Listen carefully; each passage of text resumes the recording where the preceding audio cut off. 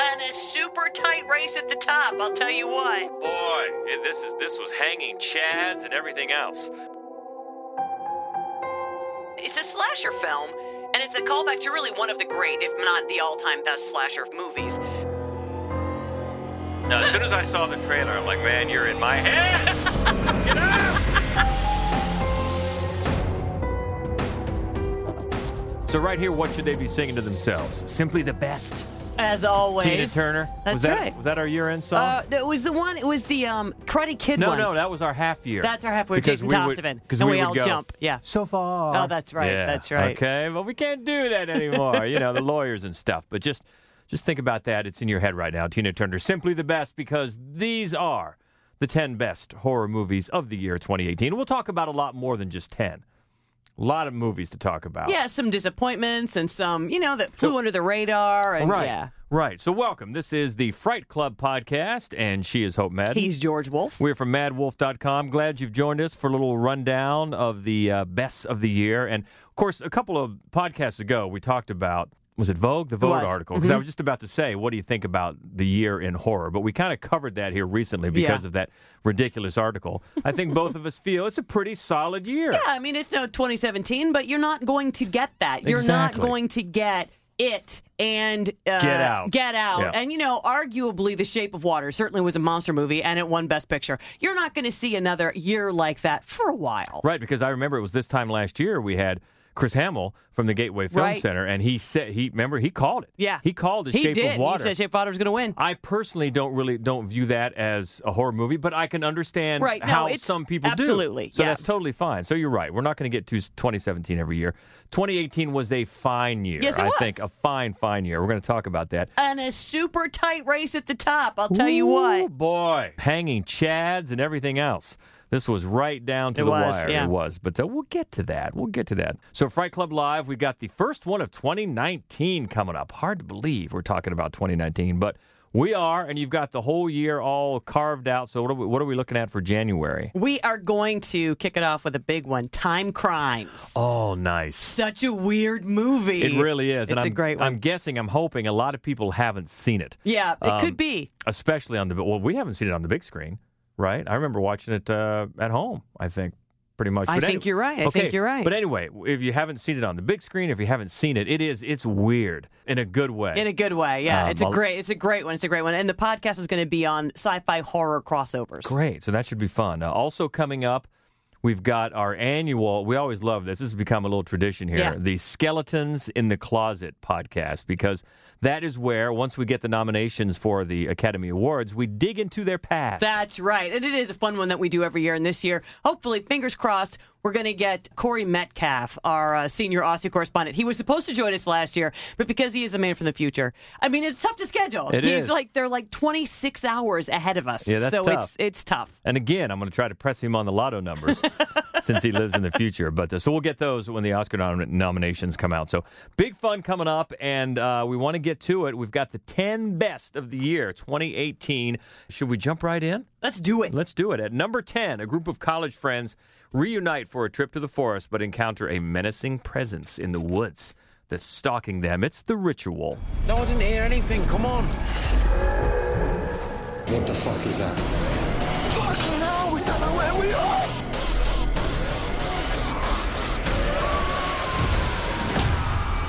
I remember saying at the time when this came out, for everybody that hated It Comes at Night because there was nothing in the woods, here you go. That's right. That's right. It was a fun monster movie, right? But that's not really all it was. I mean, it was a really great look at cowardice, and masculinity. Yes, yeah.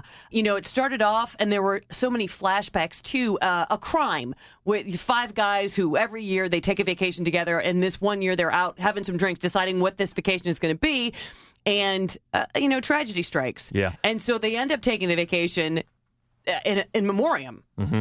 Very similar to The Descent. And we talked about that. There's sort of a masculine, other end of the spectrum to The Descent. But, they end up in a world of hurt, and the monster is cool. So cool. It is cool looking. I mean, it's so cool. And that's, in any kind of a monster movie, that's the toughest thing, is to give you something unique and interesting and believable. I mean, that was one of the best things about The Descent, was they were scary. so scary. They were scary. And this one is, I mean, it's scary, but it's also weird. And it's not just a monster movie, and it's not just sort of a cabin in the woods kind of a horror movie. It's also got, I love a zealot. I love a good creepy zealot. Oh, especially once they get in the cabin there. I love that scene. Love that scene. Director is David Bruckner. He did Southbound. He also did, in the VHS series, the anthology, he did Amateur Night. Yeah, the best one. Yeah, certainly one of the best ones. And it stars Rafe Spall, who you might have seen for some other movies. He was in, what's the one with the tiger on the boat? Life of Pi. Life of Pi. Yeah. I did not like him in that. I didn't either. Why didn't they just call it the tiger on the boat? I don't know. I can't imagine why, because that's not a great title at all. But yeah, we enjoyed The Ritual. And if you want something in the woods, this is the one to go to, enjoyable, and that is number 10 on our best of 2018. Moving up to number 9, a young woman is involuntarily committed to a mental institution where she is confronted by her greatest fear. But is it real or a product of her delusion? It's Unsane. You should be protecting me. Mom, no one believes me. I'm getting you out. There's nothing we can do unless you have proof that a crime's been committed.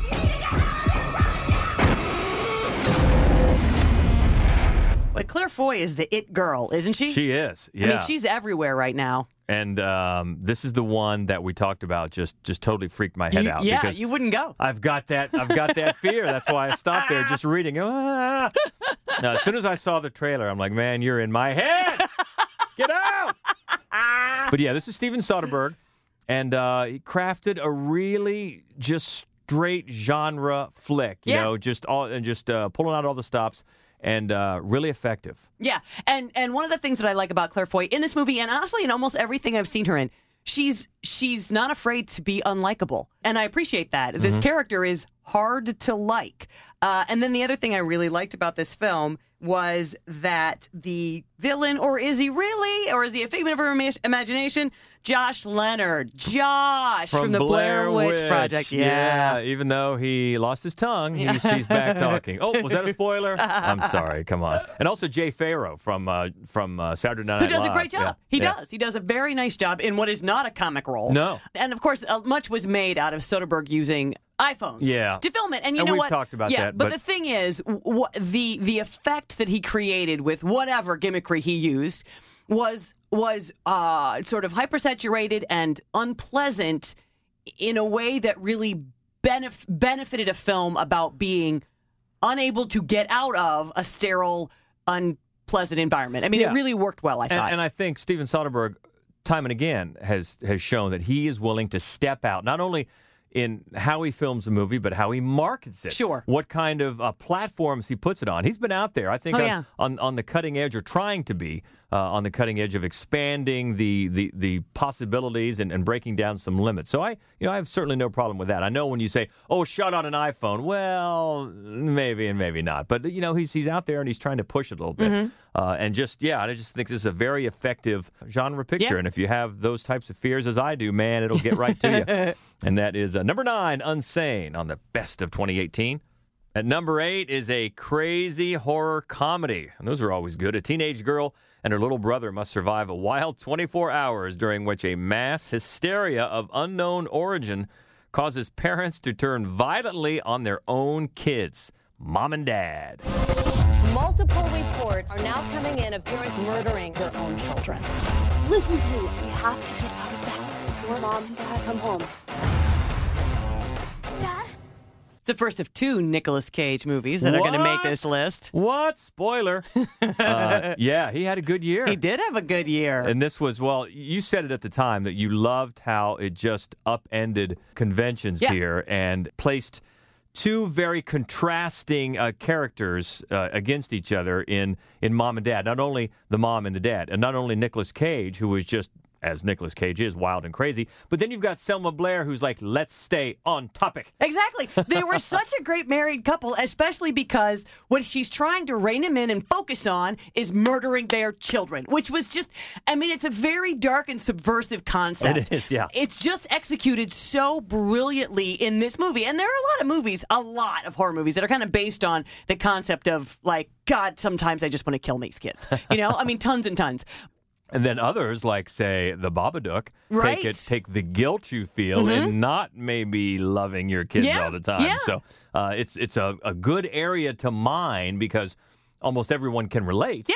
And But then- you don't want to. You want to pretend you don't. Right. But here they're just having just balls out fun with it. Yeah, absolutely. And there are some fun surprises where, they're so focused on the task at hand that they're not really paying attention to some things they should be really thinking through. I mean, Yeah. it's a bloody massive a movie, and it's just thoroughly enjoyable. Yeah, it's the writer-director is Brian Taylor, who did the Crank series. Yeah. With Jason Statham. And I Dwight think, Yoakam. Yeah, I was going to say, our buddy Dwight Yoakam. That's right. Is in that movie as well. And this one is certainly different from, I mean, the Crank, it was, all action and frenetic and let's put the pedal to the metal. But this one just has, I think you said the word subversive streak very. about it. I mean, which the is just thing like, that it reminded me a little bit of is a movie from the year before called Cooties, which is fun and it's I think just a fantasy for teachers who would really kind of like the opportunity to kill all their kids in their class. And this is taking it a step farther, and it's full of energy. It's very darkly funny. And here's the thing: there's an opening sequence, as there usually is in a horror film. If you don't like it, the opening sequence, don't watch the movie. Yeah, that's that's a good indicator, and it always reminds me of that's how I sum up the opening scene of Napoleon Dynamite. Oh yeah, with the army man Yes, out the window of the bus. If you don't think that's funny, then get out right now. Of course, we were on the floor just laughing. I thought it was the funniest thing because I know.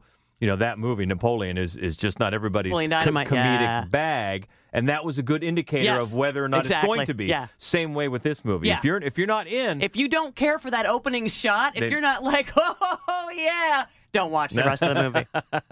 But if you are going to, then come sit next to us because it is on our top 10, number 8 of 2018, Mom and Dad. Taking it up to number 7. This was just from a few months ago because this was not on the half of the year list. It was just last month. This is a newbie. Mm-hmm. This is a newbie jumping in there, and it jumps in pretty well. It's a small group of American soldiers finding horror behind enemy lines on the eve of D-Day. Overlord. What do you do with those people?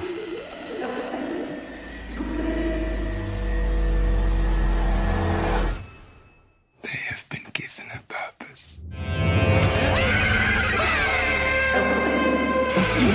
So we've said many times about 7. What's in the box? What's in the box? Here it's more like, what's in the basement? What's in the basement? What's going on down there?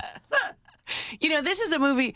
It starts off as a very well packaged war film, and it introduces you to all of those same sort of cliches that you're used to in a war film. You've got kind of a hayseed, and you've got the one who just can't wait to get home to his girlfriend, and you've got, the one who's traumatized and just balls out, and and it just does such a good job of developing those characters. Yeah.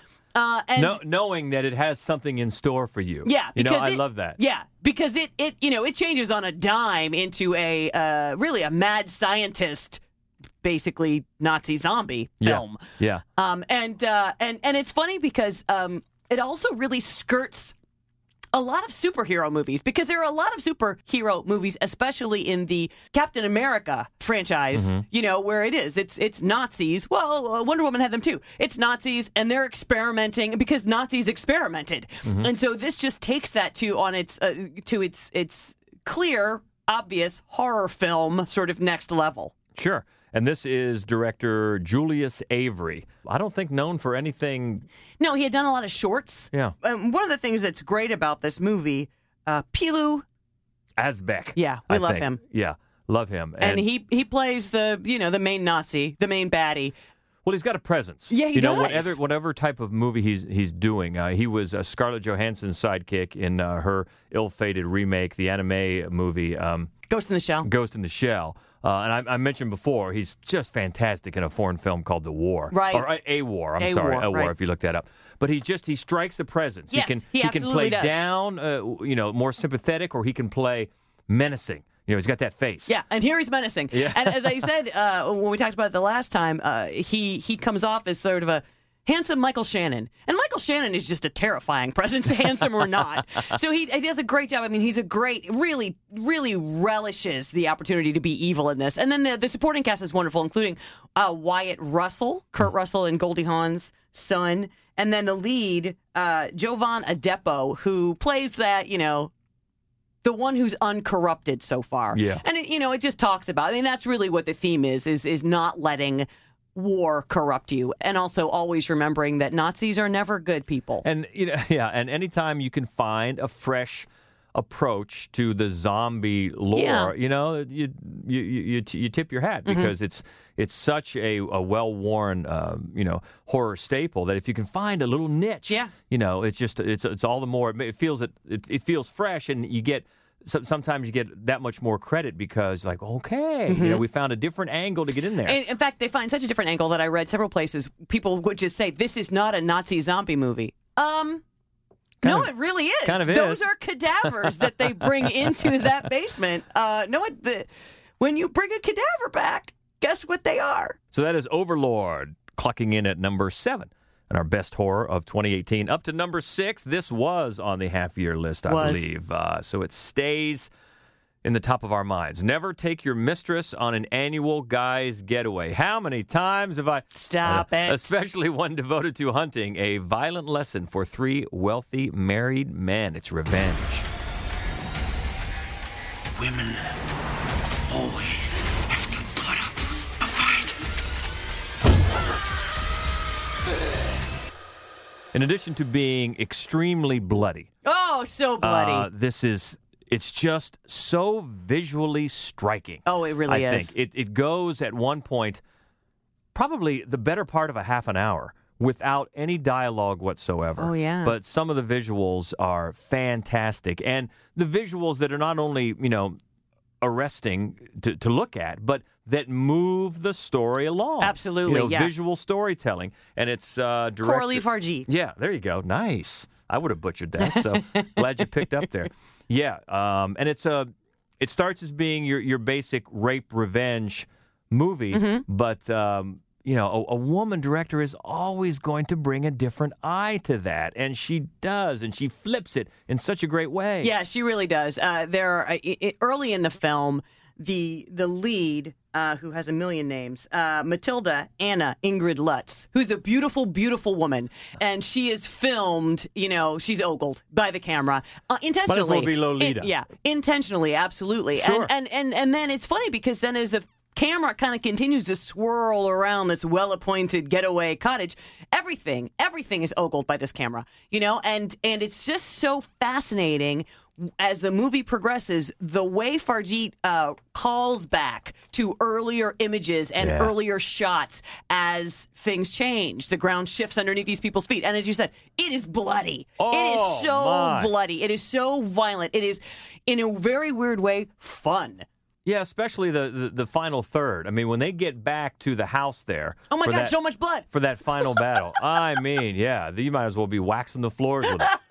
But it's so great because the colors of the furniture and the walls and the painting and the way that she uses the splattered absolutely. blood. Yeah, fantastic. So it's a rape revenge with a nice different twist to it. Yeah. And that is Revenge coming in at number 6 on our list. So before we get to the top 5, the cream of the crop, let's talk about some others, some ones that we enjoyed, didn't quite make the list, some that were some nice surprises, and then some disappointments as well. So what were the ones that we really enjoyed but didn't quite make the top 10? There's a few. Yeah, there is. The one that just didn't make it is The Endless.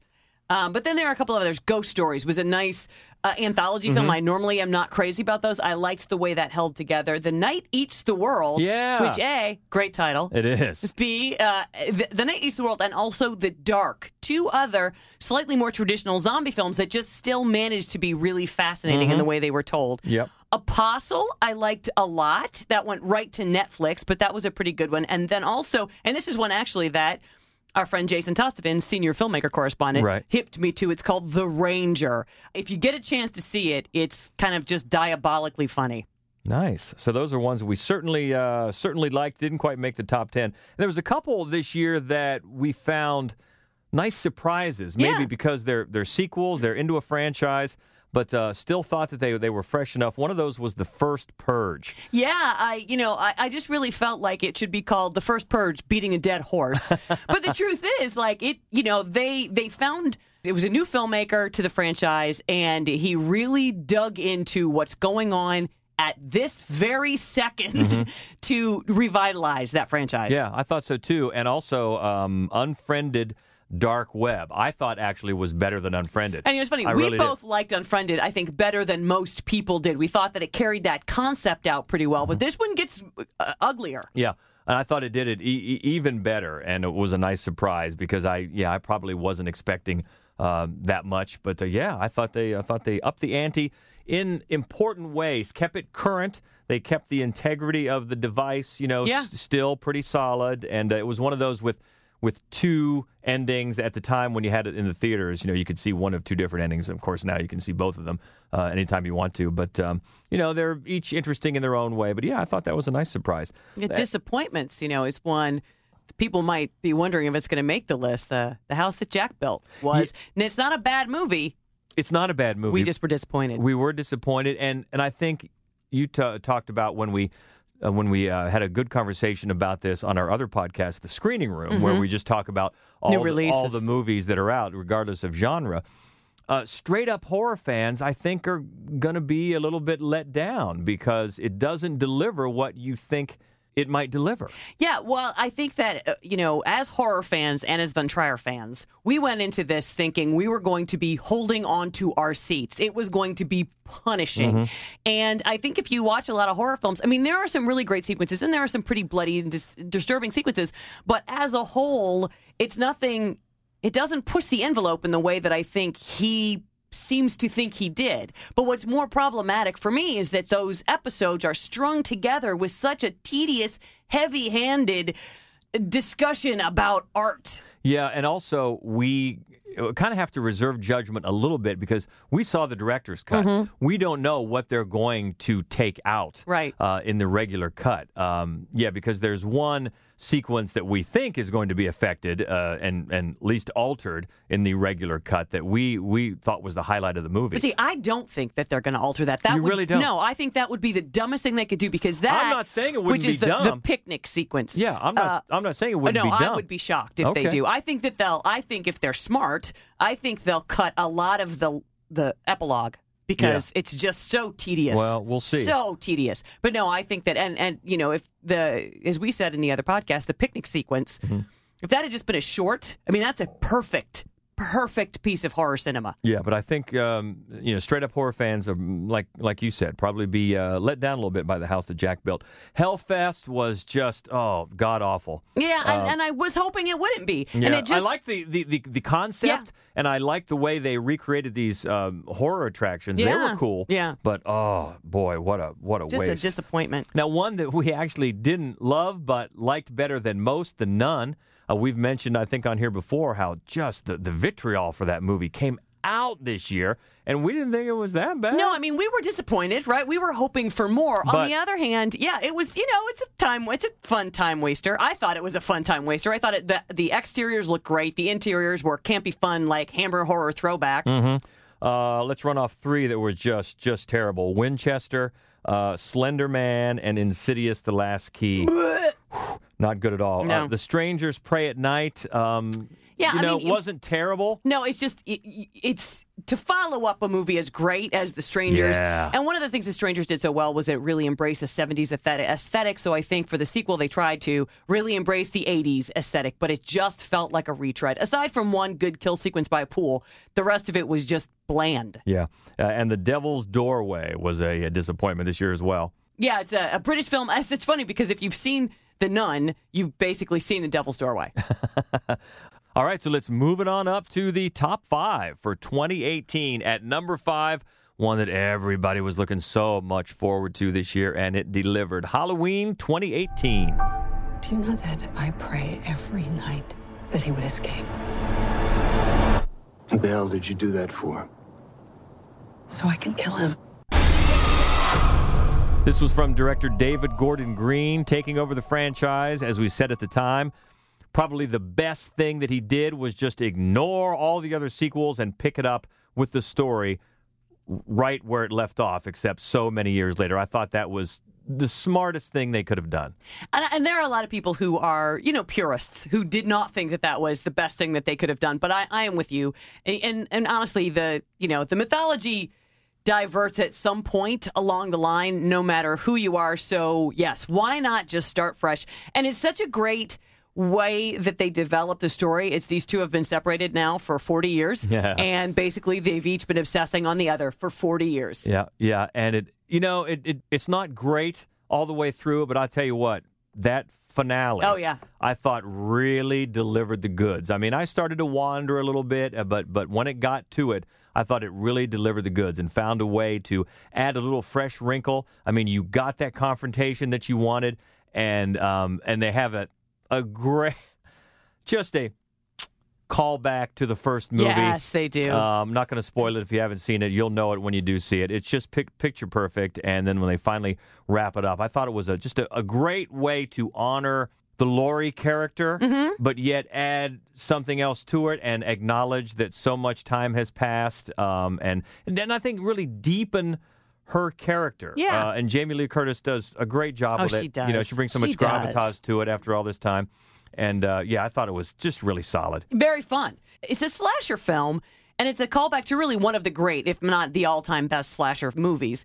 And it's been, done to death. And so to be able to find a very reasonable and yet fresh and believable, but scary and fun. I mean, everything about it. Yeah. I mean, it did have some weaknesses. It had a couple of characters that weren't very good. It had a couple of no one cared what happened to the dad moments. But on the whole, I mean, it did. Yeah, it really delivered. It delivered the goods. Number 5, Halloween from 2018. Moving up to number 4. This was on our half-year list, and it's good enough to stay near the top. In a post-apocalyptic world, a family is forced to live in silence while hiding from monsters with ultra-sensitive hearing. It's A Quiet Place. If they hear you, they hunt you. Who are we if we can't protect them? We have to protect them. And we've had a lot of fun with this one over the months since it came out. We actually ended up writing a blog on our website, madwolf.com, where we had Mad Wolf Court. That's and right. Just because, we'd heard so many people that didn't dig it and brought out certain things where they thought it didn't make sense, and we just don't buy that at all. No, so we had don't. fun. We had fun kind of rebutting that. But, I thought it was, again, very fun. Very well done, very tense, a monster movie, gives you the monsters at the end, gives you a crowd-pleasing end, and I just thought it was just a really incredible debut directing effort from John Krasinski. Agreed. Yeah, 100%. And lucky for him, Emily Blunt isn't hard for him to cast because she's, as is always the case, she's magnificent in this movie. She is so good. I really also thought that the family dynamic was very interesting. I did, too. I liked that Krasinski's own character, I mean, I talked to a lot of people who hated him because of this conflict that he had within the family. But, I mean, it's hard to work through conflict if you can't ever talk to each other. And you can have unlikable characters. Yes, I love an unlikable character. You were talking about that a little bit earlier for, I think it was Unsane you were talking about. Yeah, that doesn't mean that it sinks the movie or makes the family dynamic, illogical. No. I mean, think about what the situation they were in, and as I think we brought this up in that kind of fun blog that we had. I mean, do you absolutely know how you're going to react when the giant ear monsters come? Because I don't think you do. No. And this is one great take on it that I thought, it was so tense, and because of the premise, you could feel everyone in the theater, don't crunch that bag of chips. Yeah, don't do it. That's right. Because it's a quiet movie. Yeah, it was. And we just had a lot of fun with it. And that is number 4 for the year 2018. At number 3, one that has become, I think, a cult classic already, just in the months that it's been out. The enchanted lives of a couple in a secluded forest are brutally shattered by a nightmarish hippie cult and their demon biker henchmen, propelling a man into a spiraling, surreal rampage of vengeance. And who else could that man be but Nicolas Cage in Mandy? So what you gonna do with that, man? I'm going hunting. So what you hunting? It's crazy evil. There was so much buzz from horror fans about this movie, and I think it fulfilled pretty much all of them. I haven't talked to hardly anyone, if anyone, who didn't like it. Oh no, I agree with you. It's just a heavy metal freak show from beginning to end. Everything about it, the aesthetic, and certainly the way that it picks up speed and the way that it turns, surreal and bloody and nuts. And as you've said many times, it's the one movie that out-nutties Nicolas Cage at his nuttiest. Yeah, it's like this hallucinogenic fever dream, and it does. It out-crazies Nicolas Cage, and it is a writer-director. Panos Cosmatos. Thank you. You are the head of the pronunciation department. Beyond the Black Rainbow is his other film, which is set in the same year and is also very 80s, but in the opposite direction. It's very sterile. It's very white. It's kind of got a little bit of a Cronenberg kind of feel about it. And it's just so interesting to see him make another movie set at the exact same time and have everything about it be different. And it's such a commitment to vision. Yeah. I mean, it never wavers in the vision he has for this movie, and it keeps it all the way to the very end when if you have to stay through the credits because there's a little bit at the end, we talked about this before, that really, if you're a little confused, goes a long way toward tipping its hand to what you've been watching. Has a lot to do with the Mandy character and the drawings and the books and things like that. But that you get so many great sequences, just one after the other, and these hippie freak cults, and then those demon biker people, and the weapon that it's not a sword, that big thing that he crafts, that Nicolas Cage crafts, his own weapon, and then that one scene with Bill Duke out of nowhere. You're like, this just keeps coming at you in waves of just a surreal craziness. I also want to just throw a word out for Linus Roach, who plays the leader of the hippie cult, because he's great, too. Yeah, he is. And we were talking, I wasn't talking, I saw a comment by Fright Clubber Jenny Rea from California. She thought it was great because when she finally got to watch it, it was her and her husband and a bunch of his friends, and they were surprised by the Wang appearance. And she thought that was great because normally horror movies, it's boobs of plenty, but hey, looky there. That's right. So, one for the ladies. But we love it so much. And if you haven't seen it, you must do that right now. Well, not right now. Wait till the podcast is over. But then you must see it. That is number 3 of the year, and that is Mandy.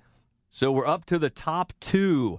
And boy, this has gone back and forth and forth and back since we started talking about these and trying to compile it. And, I think for me, and you're probably the same way, just what day is it? Which one are we going to put on top? But at this moment in time, when we're recording this, number 2 for 2018 is going to be the glorious update of Suspiria. You are living with dangerous people.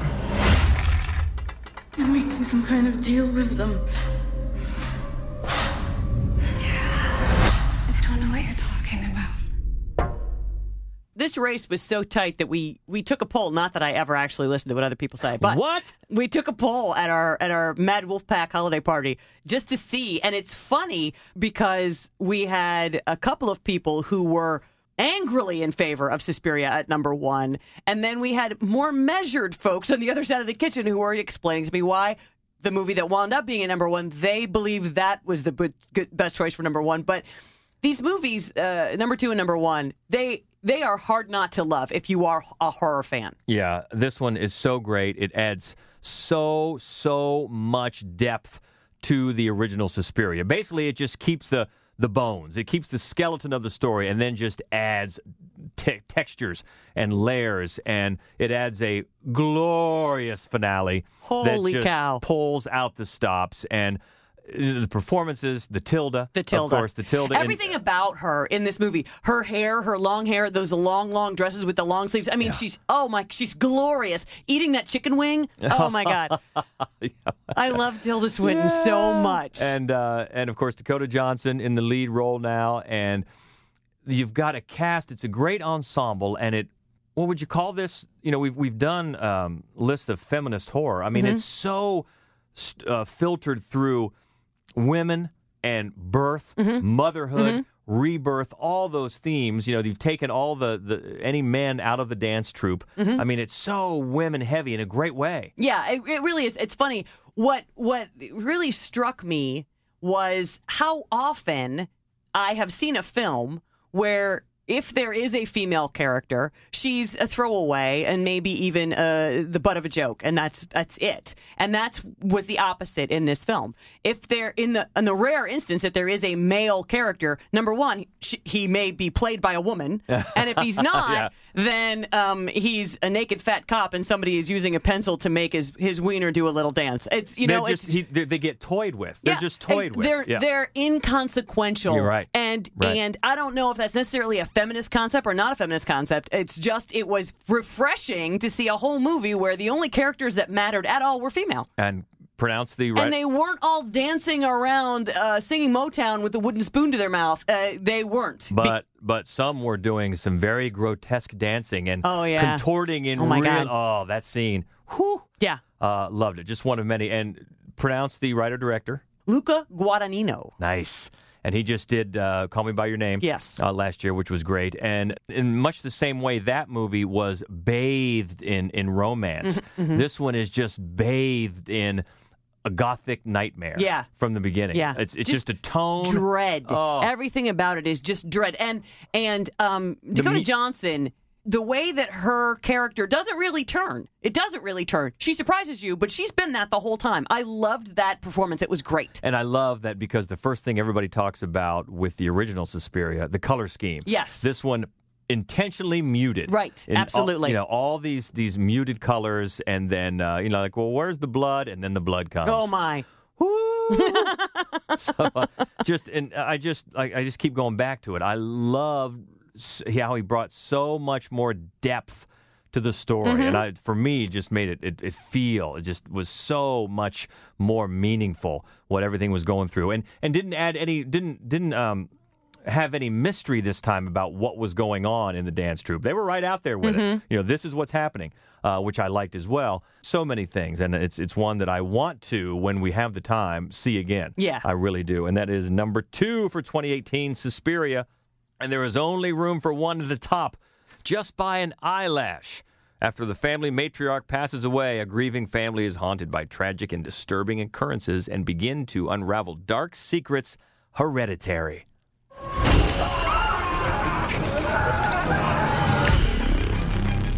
Mom? I don't like this. Dad, I don't like this. What's happening? Enough! Don't you ever raise your voice at me! I am your mother! Raise your house! Mom, what's happening? Make it stop! Make it stop!